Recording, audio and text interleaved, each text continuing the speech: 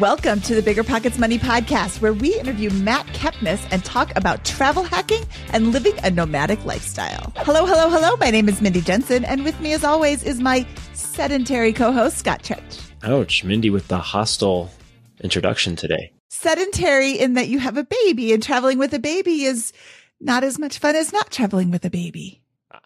She won't be a baby forever. Scott and I are here to make financial independence less scary, less just for somebody else, to introduce you to every money story because we truly believe financial freedom is attainable for everyone, no matter when or where you're starting. Whether you want to retire early and travel the world, or not wait until you retired early and travel the world anyways, go on to make big-time investments in assets like real estate or start your own business, we'll help you reach your financial goals and get money out of the way so you can launch yourself towards your dreams. Scott, I am super excited to be here, and I am super excited about our new segment, which is called the Money Moment. This is where we share a money hack, tip, or trick to help you on your money journey. Today's Money Moment is get rid of your cable package. I know many companies try to use this as a bundle your internet to make it cheaper, but many streaming services actually cost less and have live TV built in.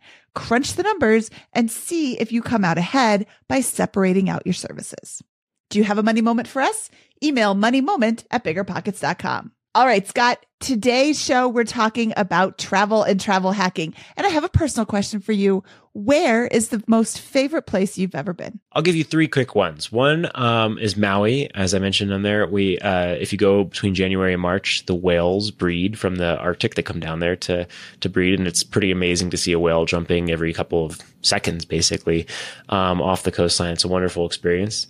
Ireland was absolutely fantastic. There's a lot of just really fun culture and stuff going on there. I really love the Irish sports as well, like the Gaelic football and hurling, and it's kind of just a unique experience and beautiful country. And then the last one I'll say is when I was graduated college, I did a Euro trip similar to Matt, a shortened version of what Matt kind of is really known for, our guest today.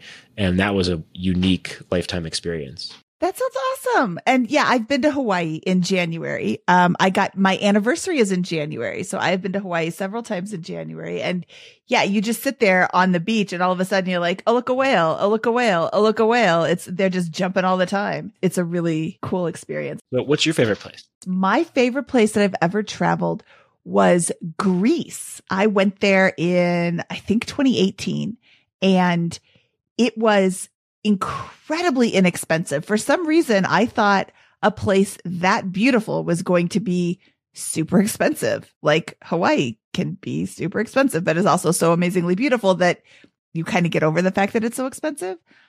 Greece was overwhelmingly beautiful. And then you're like, wait, how much is it? That's it? It's not more?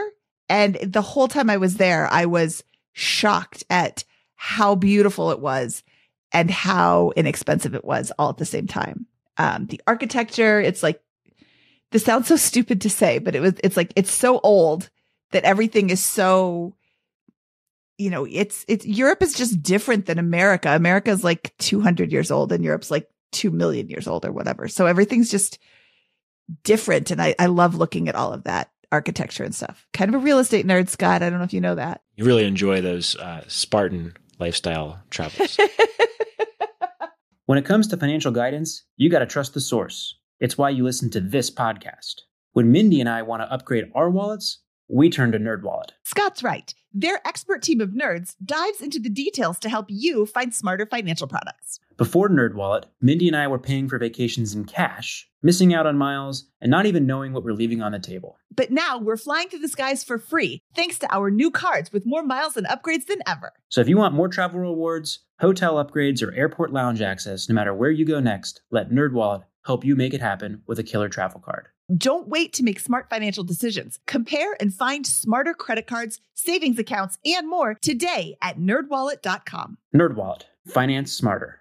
As with all cards, credit is subject to lender approval, and terms of each credit card issuer apply. This show is sponsored by Airbnb. Did you know that I turned one of my first homes into an Airbnb? It's true. And it even helped me get the extra income I needed to launch my real estate career. So if you want to try your hand at making even more income with your property, Airbnb is the place to be. Your home might be worth more than you think. Find out how much at airbnb.com/host. The easiest way to collect rent? Rent app. RentApp is a seamless, secure, free payment tool for small rental property owners like you and me. Built by a team of fintech veterans behind Square and Cash App, RentApp uses ACH bank transfers to deposit rent directly into your account. Landlords love RentApp for its unbeatable convenience. Isn't it time you made rent collection easier? RentApp, the free and easy way to collect rent. Learn more at rent.app/landlord. That's rent.app/landlord. Matt Kepnes runs the award-winning travel site nomadicmatt.com, which helps people travel the world on a budget. He's the author of the New York Times bestseller, How to Travel the World on $50 a Day, and the travel memoir, 10 Years a Nomad. His writings and advice have been featured in the New York Times, CNN, The Guardian, Budget Travel, BBC, Time, and countless other publications.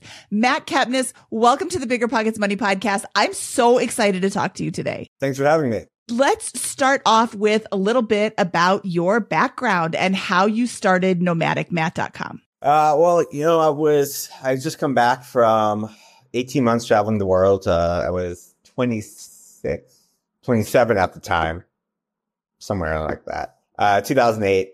And I was working a temp job in healthcare. I was basically, the assistant had gone on maternity leave, and I was just there to fill space and redirect phone calls and not break anything. So, it was very clear I was to do no work.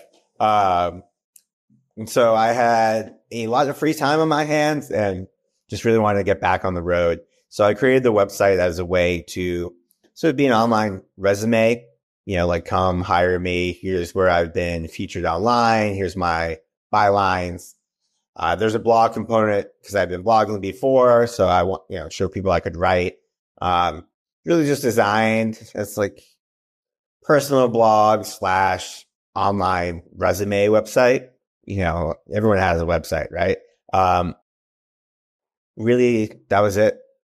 No bigger vision than that. And what were you hoping they would hire you for? I wanted to do like freelance writing, write guidebooks, that whole jam. So worked for Lonely Planet, Fromers, all the big companies, or maybe, CNN Travel, freelance, write somewhere. I started, pitching myself. I've worked at a lot of online publications, $50, $100, back then. Just trying to build my chops, went to conferences, and then just kept blogging on the side. But I had the fortune to be there at the right time. 2008 blogging was starting to take off. There wasn't a lot of travel blogs. You had a lot of make money online blogs. You had finance blogs. You had, Blog Her, lots of fashion, the mommy blogging craze. So there was like, a lot of things going on at that time. And so I went to all these networking events, and that kind of helped because, I was there at the right time. And so by 2010, 2011, the blog had taken off enough where I could just work on it full time. Feels like YouTube and TikTok today as the corollary, right? Like that blogging was like that environment is for a lot of these folks that are creating content in that space. Yeah, I would say it's a little different. Like back then, like now it's so accepted, like kids are like, I want to be a TikTok star, right? Back then, if I was like, I want to be a blogger, people are like, what the hell is a blogger? Back then, when you got started, where did you find the opportunities for cost-effective travel and this nomadic lifestyle in the first place? Were there more of them? Was it different than it is today? I mean, I was a backpacker, so I was just staying in hostels and doing all the backpacker things, the cheap travel,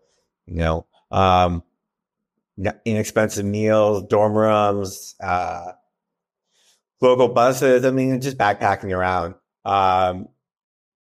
So that's how I kept my costs down. Back then you'd make money either through Google Ads, or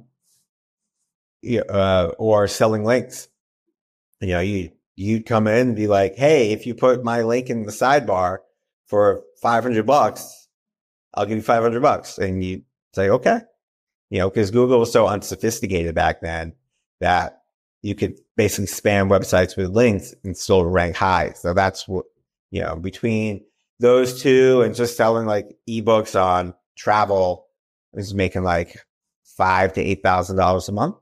I mean, I had a plethora of websites. So that was enough to keep me traveling while also reinvesting in the website and hiring, designers and stuff. So how do you get started in travel hacking? I think there's this idea that people want to do it, but they don't know where to start. I mean, you got to get a credit card. I mean, that's what the simple thing is. The credit card is the vehicle that sort of washes your spending.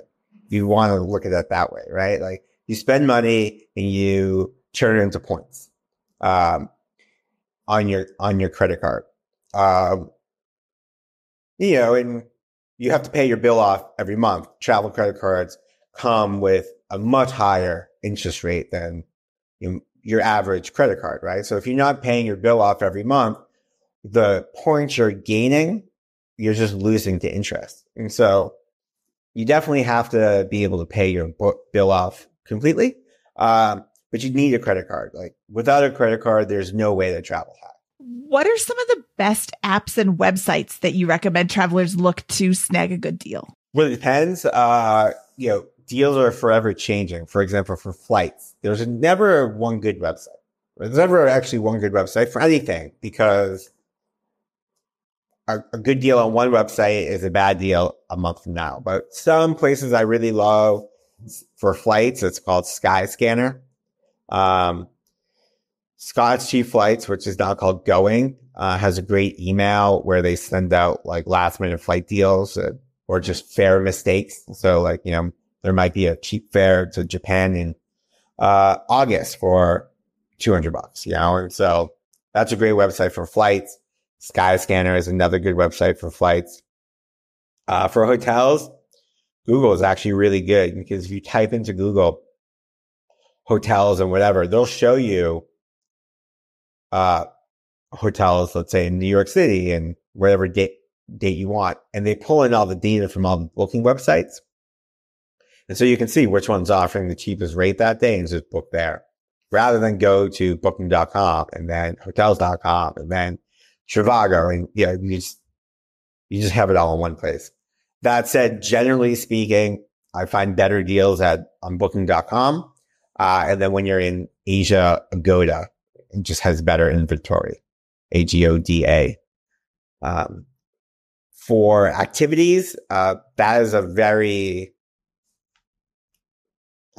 fractured booking environment. But Get Your Guide is pretty good in terms of just seeing a lot of activities around the world.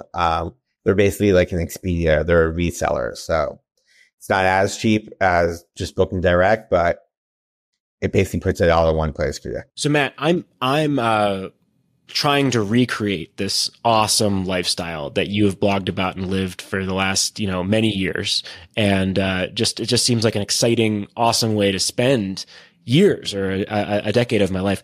Where do I start? What is like the first thing I should be doing? What's a practical kind of set of how-tos to get going down this path to beginning my nomadic series of adventures? Yeah, I think the first thing I always tell people to do is to really just get a handle on your spending and savings. Most people really don't know what's going in and what's going out. So when they sit down to say, okay, I want to take 6 months off, I want to take a year off, or maybe they just want to take a month off, whatever. They say, oh, I can't travel. I can't save, the bills are too much. And I always ask them, it's like, okay, well, where does the money go? Right. And most people they'll be like, well, I have the mortgage, I have this bill, that bill. But then it's like, okay, but what do you spend every day? Because there's really two like costs you have in your life. You have your fixed costs, like your mortgage, and your car insurance or health insurance, whatever those costs are. And then you have all the fun costs, going to the movies, stopping to get a drink with a friend, even buying a bottle of water, on the street because you're thirsty. So I always tell people to track their spending for a month because you'll always be surprised that, buying a movie on Amazon, you don't really think about that as an expense. But if you're trying to save for a long-term trip, every dollar is going to count. So for me, my advice is always start with getting a handle on your finances, where everything's coming in and going out, so that you can see, okay, what could I really cut? What is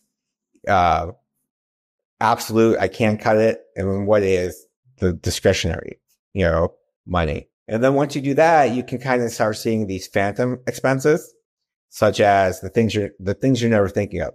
That movie you rented from Amazon, the bottle of water you bought on the way home because you were thirsty. All those little things, they do add up, but they're subconscious spending, they're unconscious spending that we're not really thinking of. So tip number one is always get a handle on your finances. Awesome. And what is the kind of, what if I have a handle on my finances, what should I be expecting? Like that's my history. That's my current situation. Maybe I work a job here in Denver, Colorado, have a house, rent, all that kind of stuff. When I am on this nomadic journey, what should I be expecting from an expense load? Yeah. So then you have my book, How to Travel the World on $50 a Day, pre-COVID. So maybe let's call it 70 post-inflation, right? But the idea here is just about traveling like you live, right? Day to day, you don't spend ideally a ton of money, right? You go to work, you spend stuff on food, you take the bus, the train, you go grocery shopping, right? You're not out all the time just like eating out, like taking Ubers, right? You're not just like blowing through money the way people tend to think about vacation, right? When you go on vacation, it's all about just like, I am just going out, right? Like I am fancy dinners and tours and nice hotels. But when you're traveling, you must kind of keep those costs lower. So you can't always stay in 5-star hotels. You can't go for expensive meals all the time. You can't take tours and taxis and Ubers, stay in resorts. You kind of have to travel like you live, going to the grocery store, taking the bus, staying at cheaper guest houses, looking up free activities, free attractions, just kind of being a little more conscious of your spending. And so after you sort of figured out, okay, like if I really cut my spending, I could save maximum $3,000 a month, right? Okay. So from that number, you can then work from, I want to go away for a year. It's going to cost me, $25,000 to do this year-long trip. And so then you just kind of work back as to how much money you need, how many months it will take you to spend. And what's great about living in this day and age is when I went to traveling started in 2006, I started planning in 2004. So I saved for a couple of years to do this, but back then there was no information online. How much did things cost? Everything was a rough estimate, right? I mean, I had to cut my trip short in Australia because when I planned my trip, it was $1 USD got you $1.30 Australian. By the time I got there, it was 1-to-1, which meant my purchasing power was down 30%. And so like it totally screwed up my entire budget. Whereas nowadays, I mean, you can't do much about exchange rates and all. Who knows what the exchange rate is going to be in a year. But I had based that money I needed for Australia just on a rough estimate of what little I could find in a guidebook that was written 2 years ago. Whereas today, there's so much information online, pretty accurately how much that trip is going to cost you. So it's very easy to work from where you are now to where you need to be. When it comes to financial guidance, you got to trust the source. It's why you listen to this podcast. When Mindy and I want to upgrade our wallets, we turn to NerdWallet. Scott's right. Their expert team of nerds dives into the details to help you find smarter financial products. Before NerdWallet, Mindy and I were paying for vacations in cash, missing out on miles, and not even knowing what we're leaving on the table. But now we're flying through the skies for free, thanks to our new cards with more miles and upgrades than ever. So if you want more travel rewards, hotel upgrades, or airport lounge access, no matter where you go next, let NerdWallet help you make it happen with a killer travel card. Don't wait to make smart financial decisions. Compare and find smarter credit cards, savings accounts, and more today at nerdwallet.com. NerdWallet. Finance smarter. As with all cards, credit is subject to lender approval, and terms of each credit card issuer apply. Pretty good episode, right? While you were listening, you could have been getting paid rent with Rent App. Landlords love Rent App because it makes rent collection a breeze. Rent App uses ACH bank transfers to deposit funds directly into your account. Setup is straightforward for renters. Landlords don't need to download anything. Both have peace of mind with a digital transaction history. Isn't it time you made landlording a little easier? Rent app, the best way to pay or collect rent. Learn more at rent.app/landlord. That's rent.app/landlord. Deciding how to invest your capital can be extremely challenging, especially when the market is constantly changing. That's why it's never been more important to partner with a company that has a great track record. The BAM Capital executive team has successfully navigated through the Great Recession, COVID-19, and the current interest rate environment while delivering maximized returns to their partners. BAM Capital is a trusted multifamily syndicator with over $1.3 billion in transactions, delivering a historical average of over 35% IRR with an average hold period of 3.5 years. BAM Capital has consistently paid preferred return distributions for over 50 consecutive months, has not lost limited partners capital, and has not called capital past the subscription amount. BAM Capital's disciplined investment strategy is targeting undermanaged institutional quality trophy assets throughout the U.S. heartland for accredited investors who are looking for generational wealth building or monthly income opportunities. Their offerings target cash flow stability, capital preservation, long-term appreciation, and accelerated tax benefits. Join BAM Capital's over 1,200 investors across 44 states and get started today at bamcapital.com. Again, that's bamcapital.com. You're trying to close on your next rental, so why is your insurance company dragging its feet? With long lead times and never-ending paper forms, it's no wonder it takes forever to finally get a policy. Modern investors deserve better. They deserve Steadily.com. At Steadily.com, you'll get fast, affordable landlord insurance available online 24/7 in just a few clicks. You can even get next-day coverage, which takes just minutes, by the way, to obtain. And you can do it all from your phone. Steadily was founded by landlords who created insurance products tailored to the unique needs of this industry. It's their sole focus, and that's why landlords nationwide consistently rate them 4.8 out of 5 stars. So whether you've got a single-family, short-term, or multifamily portfolio, Steadily.com can secure the best coverage at the best price to protect your properties. Discover how Steadily can save you both time and money on your rental property insurance. Visit Steadily.com for a commitment-free quote tailored to your needs today.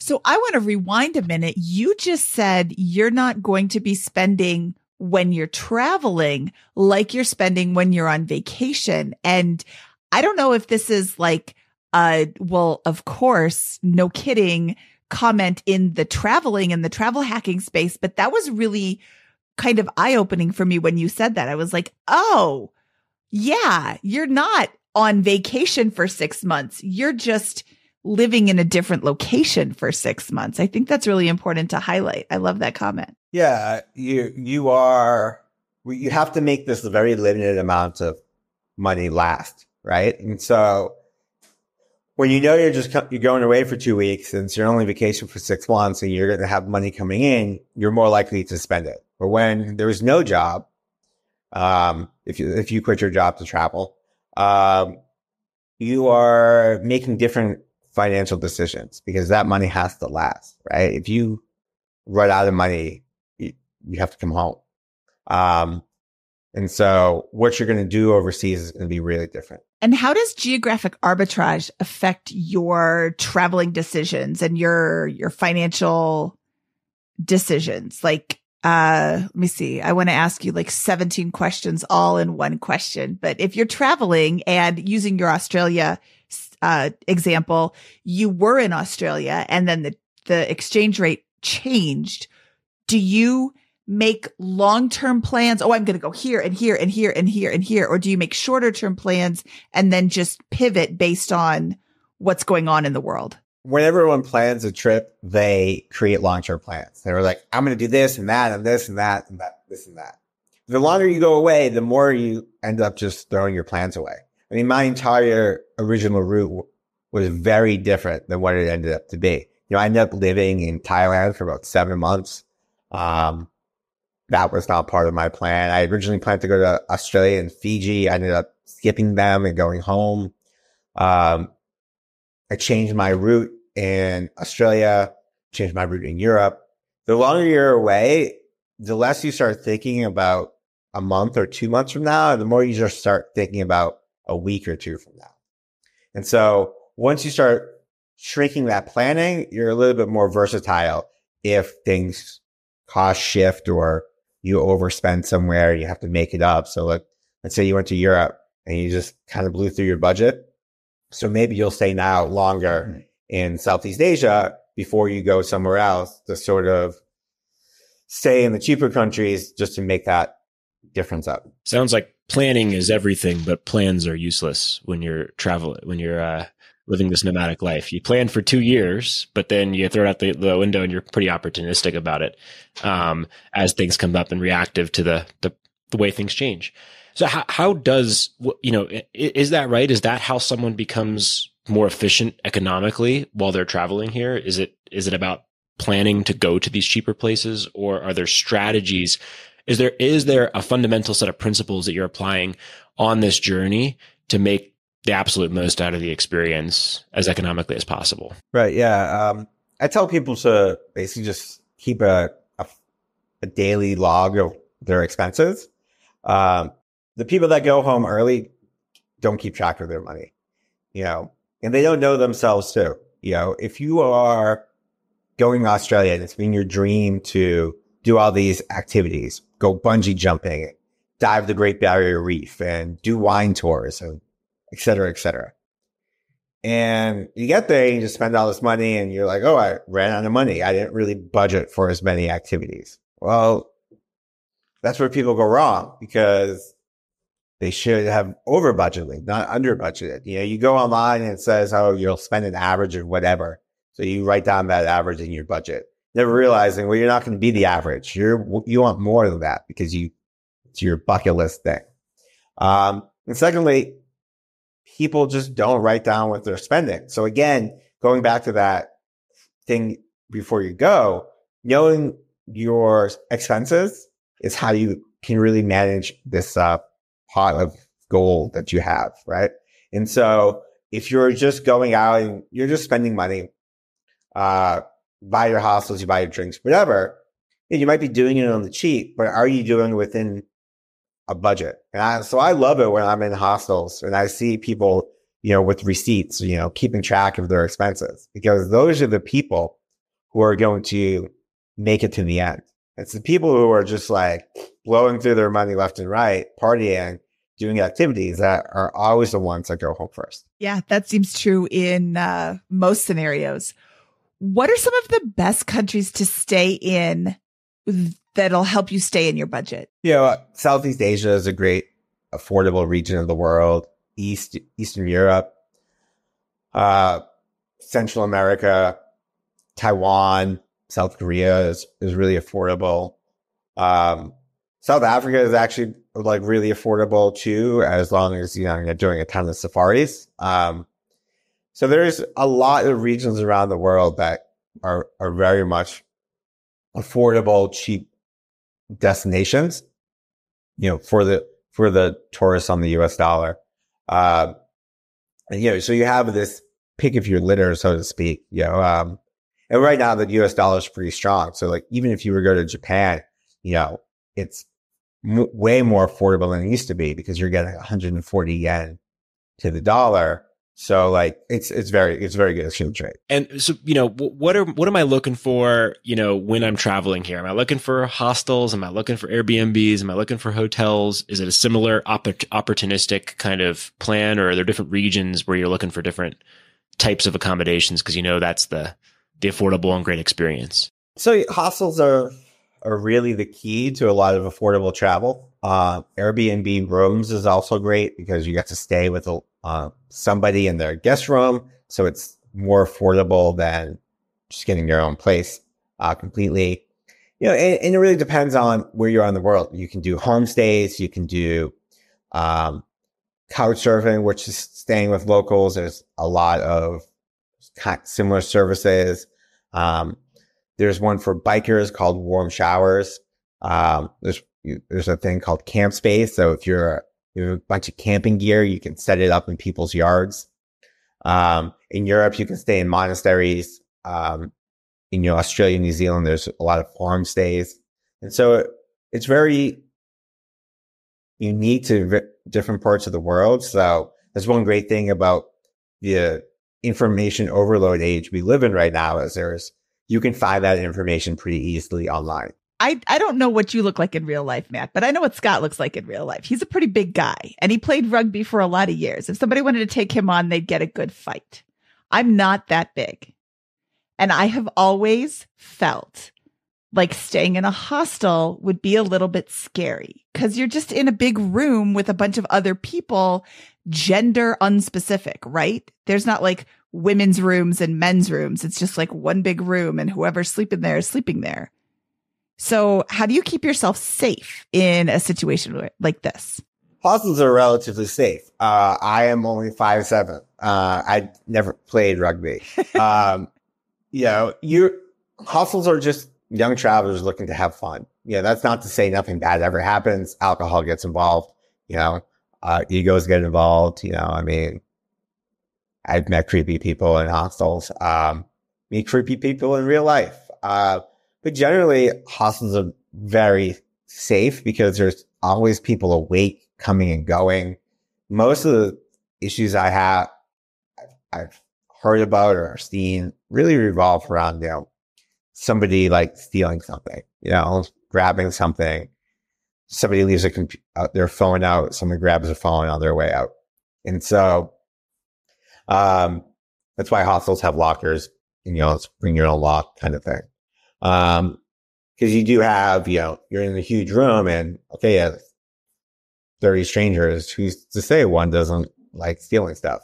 But that said, like physical violence is a real rarity in the hostel scene. There's also the guy that will exchange your $100 of American currency for worthless Belarusian currency when you're visiting the Czech Republic. One of those people. So maybe there is a difference here in terms of how you feel about it as a man or particularly, me being a larger than average man, for example, in staying in these locations that we should acknowledge to some degree in terms of some comfort, even though to your point, there's a lot of safety. But I also want to piggyback on this and ask pointedly, is this a young person's game here? Like, are in these hostels, you talked about young people having a good time.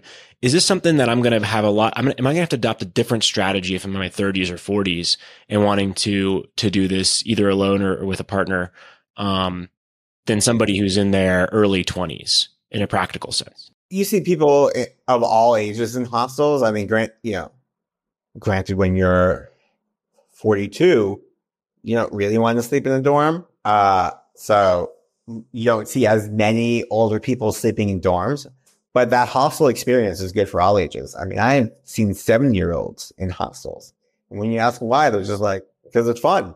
You get to meet other travelers. You stay in a hotel, interact with nobody, right? And then there are hostels that are clearly party hostels. And then there's family hostels and ones that cater to school trips and, older travelers and more boutique hostels. So it really runs the gamut these days. People think of hostels, especially in the States. Younger people less so because there's more exposure to newer hostels, but, older millennials. Plus, we think of hostels like you see on the movies, these like danky, 100 gross beds in a dorm and everyone's loud and it's just gross and nothing's clean. And that really doesn't exist that much anymore, because hostels have really improved themselves in the last 10 years as the younger clientele has become more demanding, and has just better expectations of amenities. But you can really find hostels that for all ages and all travel types. If you just don't want to stay in a party hostel, but most hostels label themselves as party hostels these days. Okay, so let's switch gears here and talk about activities to do when you're traveling. You mentioned that you should always be on the lookout for inexpensive or free activities. What are some of the things you've done while you're traveling that you can't get in America? I think you get everything in America, but I will say that, free walking tours, every major city in the world has a free walking tour. And that's a great way to get your bearings on where you are and the history of the place and kind of be like, okay, this is where this thing is and that thing is. and actually talk to somebody that lives there and be like, okay, what do you do for fun? Where should I go for fun? Where do you eat? What's a non-touristy place to go? Something a little bit more unique. So I love free walking tours. I love going into the local tourism board and asking them basically what's cool to do that's inexpensive, because the people that work there, they've lived their whole life, right? So, or at least a long time. And so they're going to know, oh, if you really want to, cheap produce, like this store is where to go. If you, want free activities, like go to this park, there's always like some festival or weekend activity going on. This museum is free on Thursdays. You can do free comedy and XYZ. And so tourism boards, I think, are really underutilized, source of information, because you have, if travel is replicating your day-to-day life in terms of cost, these are people who live in this place and are doing that, right? They know, like, oh, if you want like pre-made meals, go to this grocery store after 8, they're 50% off. Because same thing, like, the budget hacks of the place you live, because you live there, they have the same kind of tips. When I was, I never traveled like you, Matt. I did, 6-8 weeks in Europe with 2 of my buddies after college, and did a lot of the things you're talking about here. But what we did was we flew a lot of places. We didn't take the buses and trains. We stayed in hostels, of course, and, partied and sightsaw every single day, for a while. And by the end of it, I was ready to go home. I kind of out of money, but mostly I was burned out of traveling. I was exhausted. It was just way too much, from a sustainability point of view. How do you recommend folks that are looking for this traveling lifestyle? Like, how did you sustain it for a long period of time, not just financially, but mentally, and avoid burnout? I just gave a talk on burnout recently. Everyone burns out. You think of this life as like non-stop adventure, right? You're going to do all these great things, but you never see the missing the bus, the waiting for the delayed train, the stuck in the airport, the guy that screws you over for money, having to find an ATM, packing up, unpacking, meeting new friends. Like every day you're reinventing your life, like you go through life with mental shortcuts. Otherwise it's impossible to like go through life, right? It's like, why do you always buy the same things? Because you don't want to think about it, right? It's Steve Jobs famously wore the same outfit every day. So he didn't have to make that one decision, because every decision you make is just mentally taxing. Kind of like why when you're driving, right? You can just kind of half your brain is driving and the other half isn't, because you've created all these mental shortcuts. So like if you're driving on the same road every day, you don't really need to think about it, right? Your body goes on autopilot. But there's no autopilot on the road, because everywhere you go is new. So you have to figure out every day, okay, how do I get from point A to point B? How do I navigate this metro system? How do I know if this person is trying to screw me over on Belarusian currency? How do I make friends? How do I know this restaurant isn't going to give me food poisoning? And so eventually your mind just kind of is like, I don't want to do this anymore.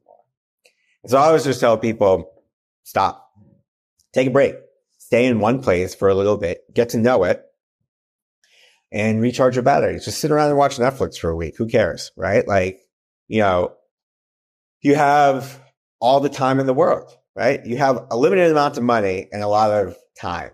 So, so just wait it out. Travel is a battery that needs to be recharged. That's what I always tell people, right? It's not this unlimited wellspring of energy. You eventually will get burnt out and tired, and you'll just be like, I don't want to see another temple. I don't want to go to another church. I don't want to see another art museum. Like, I just want to like stay in one place and like do laundry, and just like build, so like just stay in one place for a couple of weeks. And everyone I know who's traveled is really long term. the longer they're on the road, the more time they spend in one destination before they move on.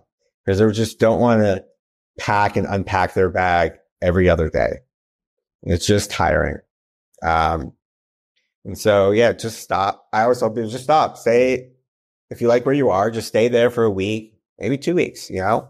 You can always move on. You can always go back somewhere else. Like, you know, if you try to push through, you're just going to hate everywhere. And you're just going to increase your burnout. And then you're just going to go home, which is what I did when I first went away. And then you're going to be like, why the hell did I come home?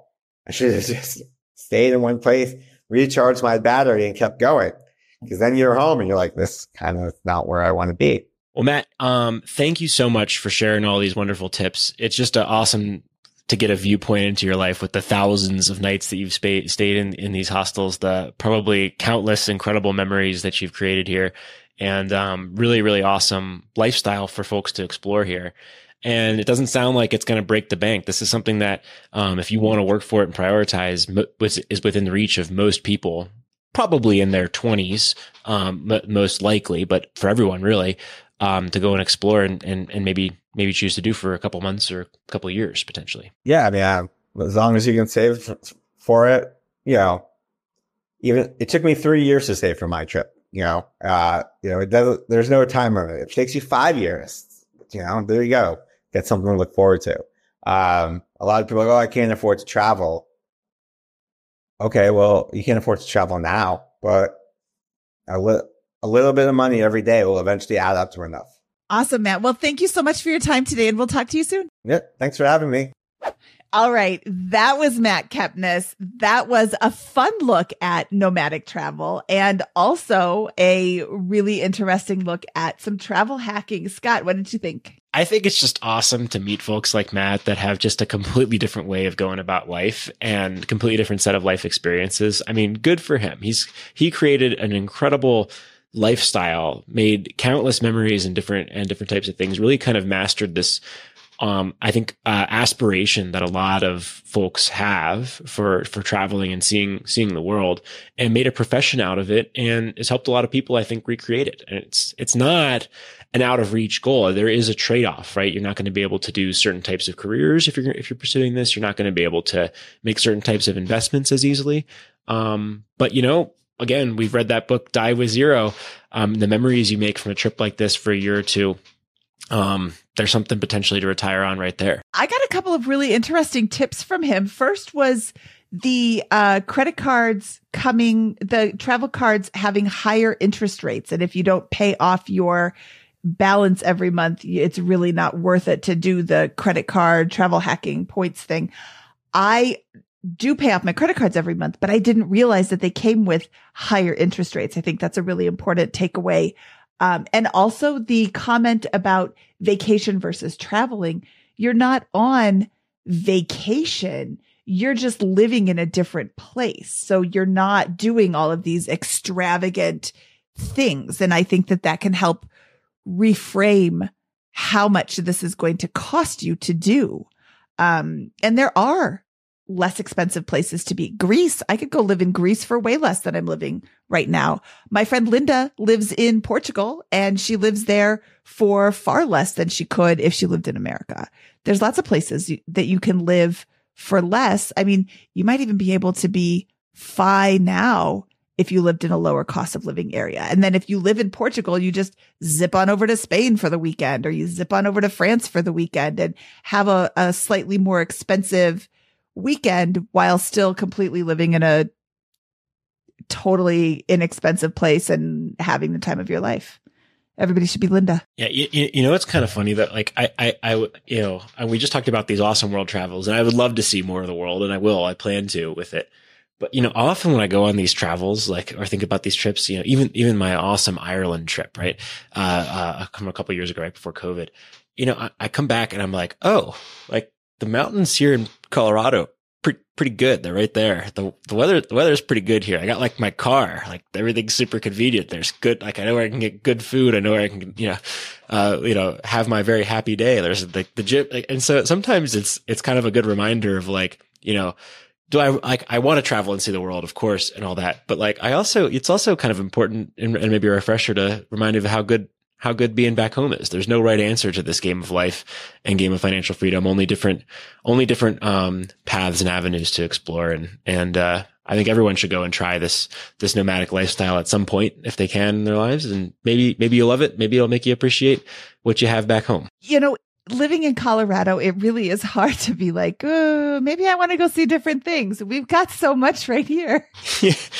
You are right. I drive my kids to school every morning, and my route takes me west, which is where the mountains are. So every morning I see that big, beautiful expanse of the Front Range. I'm like, me too with daycare. Yeah. This doesn't suck. Yeah. This view is really nice. What a conclusion to draw from today's episode. So yeah, there you have it, guys.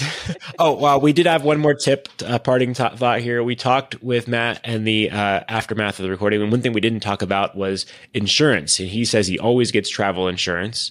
And 3 sites that he recommended people check out for travel insurance are Safety Wing, Insure My Trip, and MedJet. Yes, because you never know what's going to happen. Having travel insurance is a really great way to make yourself whole should something unsavory. And that covers, things like robbery, theft, medical expenses, and some other things as well. So something to look into as part of your planning process, wherever you decide to travel to. All right, Scott, on that parting note, should we get out of here? Let's do it. That wraps up this travel episode of the Bigger Pockets Money Podcast. He is Scott Trench, and I am Mindy Jensen saying, hit the road, happy toad. If you enjoyed today's episode, please give us a 5-star review on Spotify or Apple. And if you're looking for even more money content, feel free to visit our YouTube channel at youtube.com/biggerpocketsmoney. Bigger Pockets Money was created by Mindy Jensen and Scott Trench. Produced by Kaylin Bennett. Editing by Exodus Media. Copywriting by Nate Weintraub. Lastly, a big thank you to the Bigger Pockets team for making this show possible.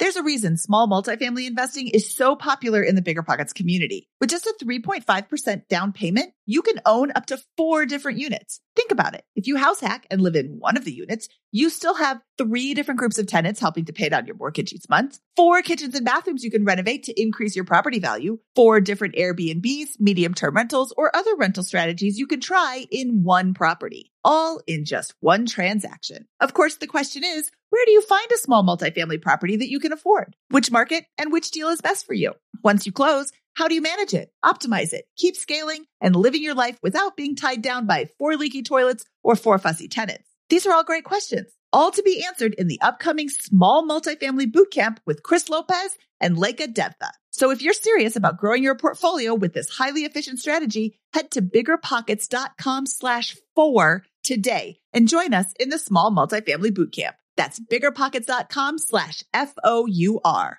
See you there. The content of this podcast is for informational purposes only. Past performance is not indicative of future results, and all host and participant opinions are their own. Investment in any asset, real estate included, involves risk. Use your best judgment and consult with qualified advisors before investing. Only risk capital you can afford to lose. Bigger Pockets LLC disclaims all liability for direct, indirect, consequential, or other damages arising from reliance upon information presented in this podcast.